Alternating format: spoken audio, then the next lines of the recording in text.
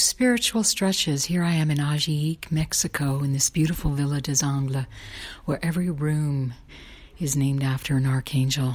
It's surreal. There's a beautiful pool, a chapel, the hummingbirds are singing, a 30-foot wall of flowers. It is spectacular, a beautiful place where one feels nourished and loved and worthy living here on the planet Earth. And happy full moon day. Full moon, blue moon, red, eclipse, spectacular energy.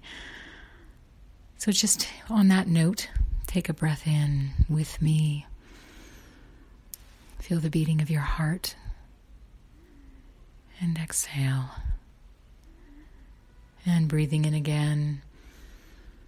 Feeling the beating of your heart and having that extend out to the rays of the sun. That love and that light of God that nourishes and nurtures us. And as we share it, as we radiate out, for it's in the joy, the experience of sharing it, of lighting our way, lighting the way for others, being that radiant glow of love in this world that is very challenging. For we are only God.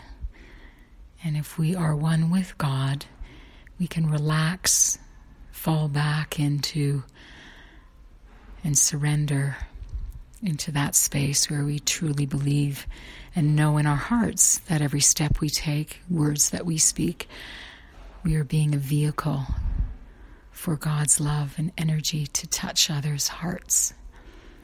For others are a true reflection of us. Anyway, that can get esoteric. It's training the mind, retraining the mind to see us all as one. I had a decision I needed to make today. And it was a difficult decision. So I ask you to breathe in again with me, just to hold that space and that energy and that beauty within your heart for me, for all of us. As we make a difficult decision, it's always lovely being in the space of someone else's energy to talk about it or process it, to receive the clarity we need to make the choice for the highest good of all, for our highest good. Breathing in again and exhaling. And breathing in that breath of life, that light, that love. And exhaling, feeling that center, that peace. And what's coming into my clarity is that I know that if I choose to say yes to this opportunity or this experience, that it will be perfect for me. That'll be exactly what I need before I venture home this morning at the early hours of 3 a.m. to the Guadalajara airport. As the hummingbirds are present, they fly and they rest in front of me. Beautiful green and blue hummingbird. Unbelievable. It's beautiful.